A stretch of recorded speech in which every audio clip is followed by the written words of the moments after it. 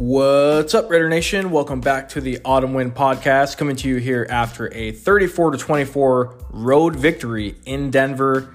It was an eventful week for the Silver and Black, but none of those distractions seem to be an issue as the Raiders go on the road to take care of business against the Denver Broncos. Let's break it all down here on the Autumn Win Podcast.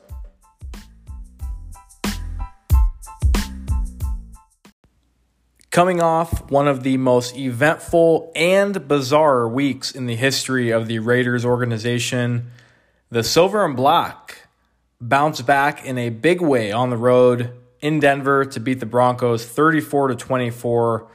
The last time I was on this podcast, I was joined with friend of the podcast and friend to myself, Andre Ramirez, talking about the John Gruden fiasco. And I think the world could collectively agree that in a situation like what transpired with John Gruden, one of two things are going to happen to the football team. Either A, the season goes south and the team blows it up, or B, the team rallies behind the interim head coach and goes on a run.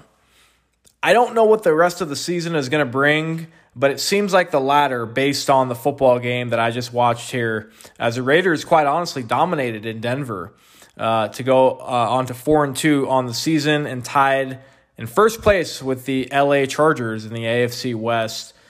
Quite honestly, the Raiders really dominated from start to finish and never looked back. So all season, the Raiders have struggled in the first quarter on offense. And quite honestly, over the last 11 games, the Raiders have not scored a first quarter touchdown. That streak got snapped today with a 48-yard Henry Ruggs bomb that really set the tone for the rest of the game. The Raiders took the lead 7-0 and never relinquished the lead at any point in the game en route to the almost blowout victory. It was close to a blowout. And the Raiders seem to have the Denver's number, quite honestly, over the last few years. Certainly in the Vic Fangio era in Denver. But again, the Raiders never trailed in the game. That's exciting. I think we know the Raiders can win close games. They did that against Baltimore. They did that against Miami, right? They even in Pittsburgh and so on and so forth. But can the Raiders dominate a game? Can they control a game from start to finish? And I think they did that today.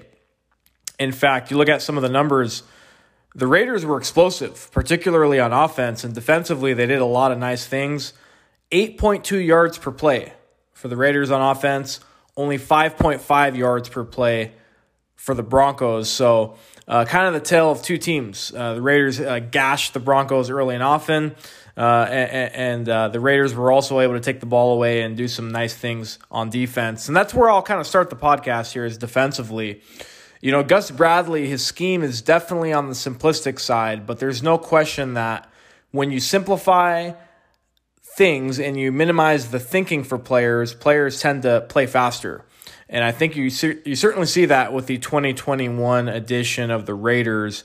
4 turnovers on the day and 5 sacks for this Silver and Black defense. That's fantastic. I think whenever I talk about good things with the Raiders, it always brings me back to that 2016 season.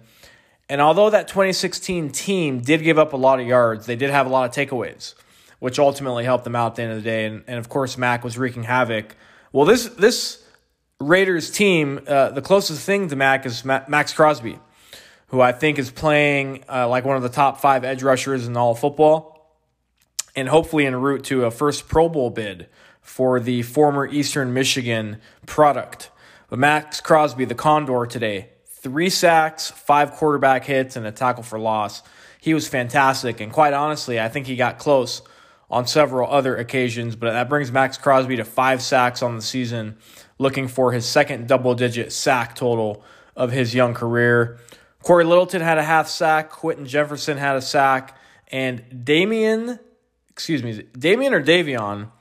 Square, the former Seattle Seahawk, 32 years old, had a half sack and 3 quarterback hits today, pretty much out of nowhere. He provided a lot of good production for the Raiders today within that defensive tackle rotation.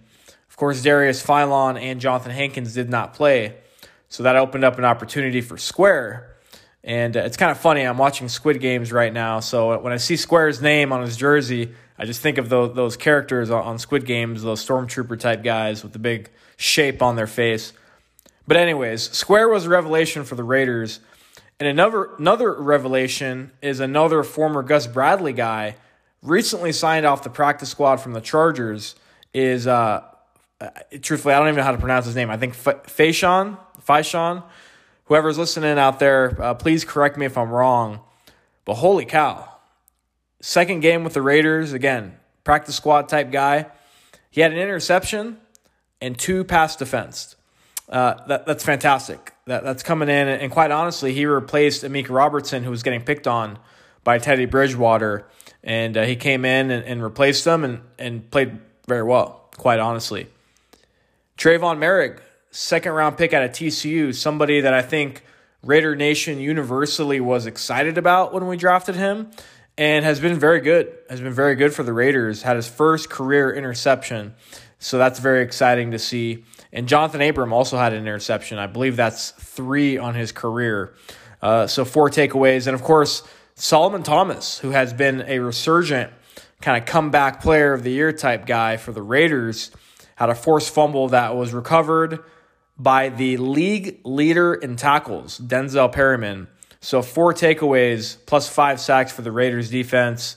That's exciting. That's exciting. That's fantastic. So tip of the cap to all of those guys, and tip of the cap to Gus Bradley for really turning this unit around. One that was a bottom of the league type unit last year.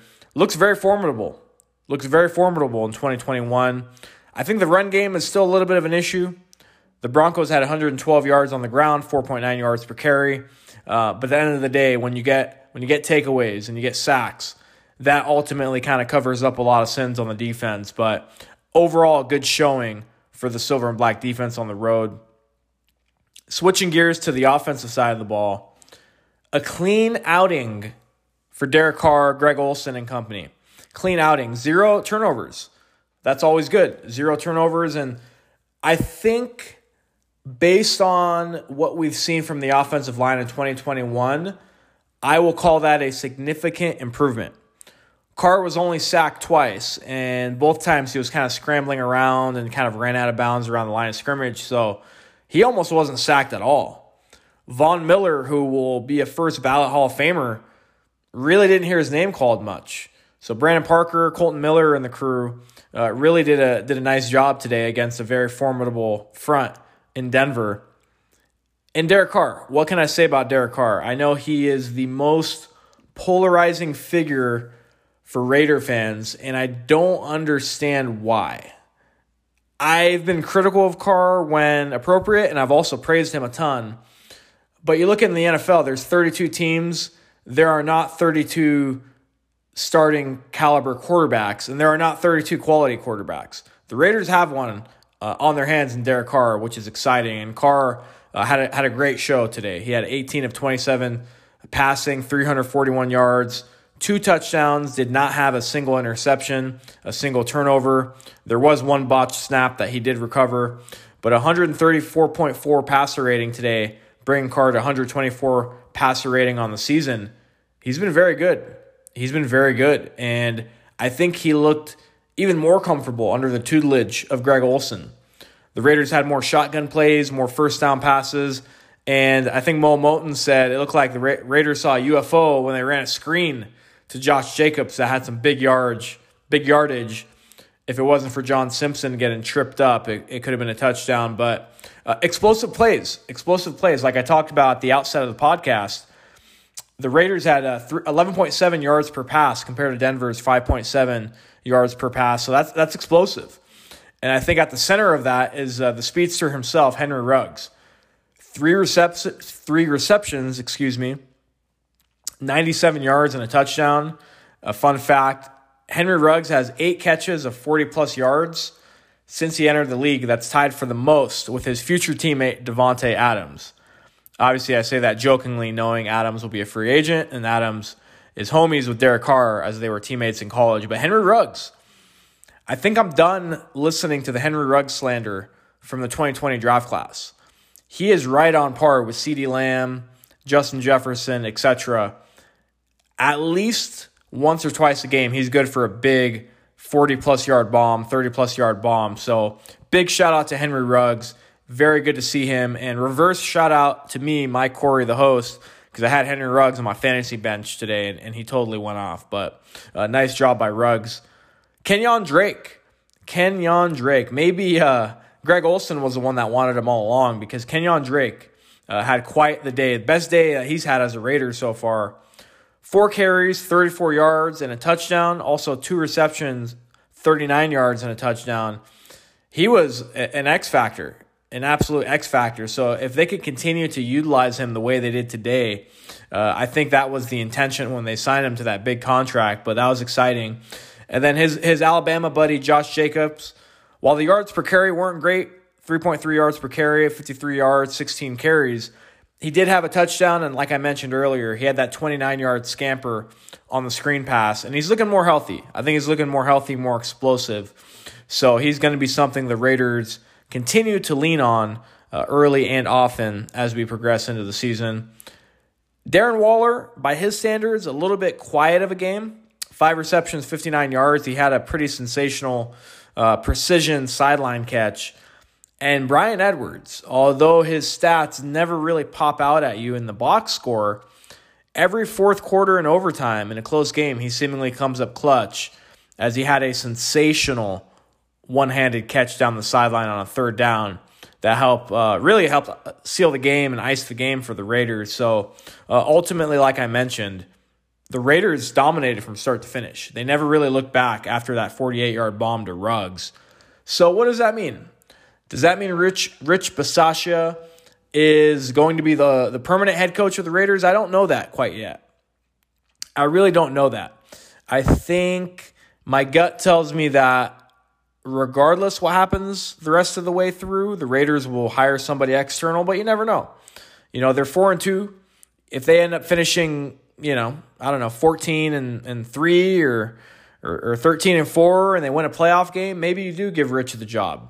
The special teams type guy like a John Harbaugh, where he lets the coordinators do their thing and he oversees the entire operation. I'm not going to jump to any conclusions. We still haven't played Kansas City. We still haven't even reached November yet. But like I've consistently said, this Raiders team can compete. And even despite the Gruden abrupt resignation and the drama associated with it, all of the goals are right there in front of the Raiders. We're 4-2. We're tied for the divisional lead with the Chargers. We play them again, Week 18. And again, I think in year 4 of this regime, although the head of the snake has been cut off, year 4, we should be a playoff team.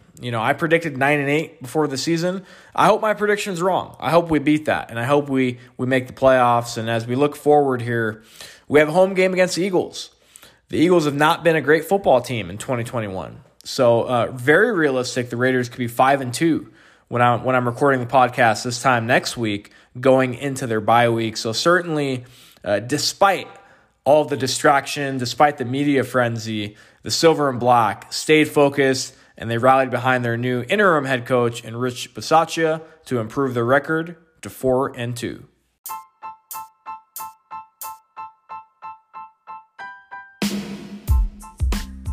That's a wrap for this week's edition of the Autumn Wind Podcast.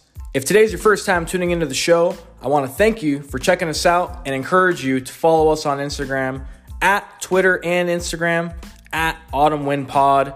I hope everybody's safe. I hope everybody's well. And until next time, just win, baby.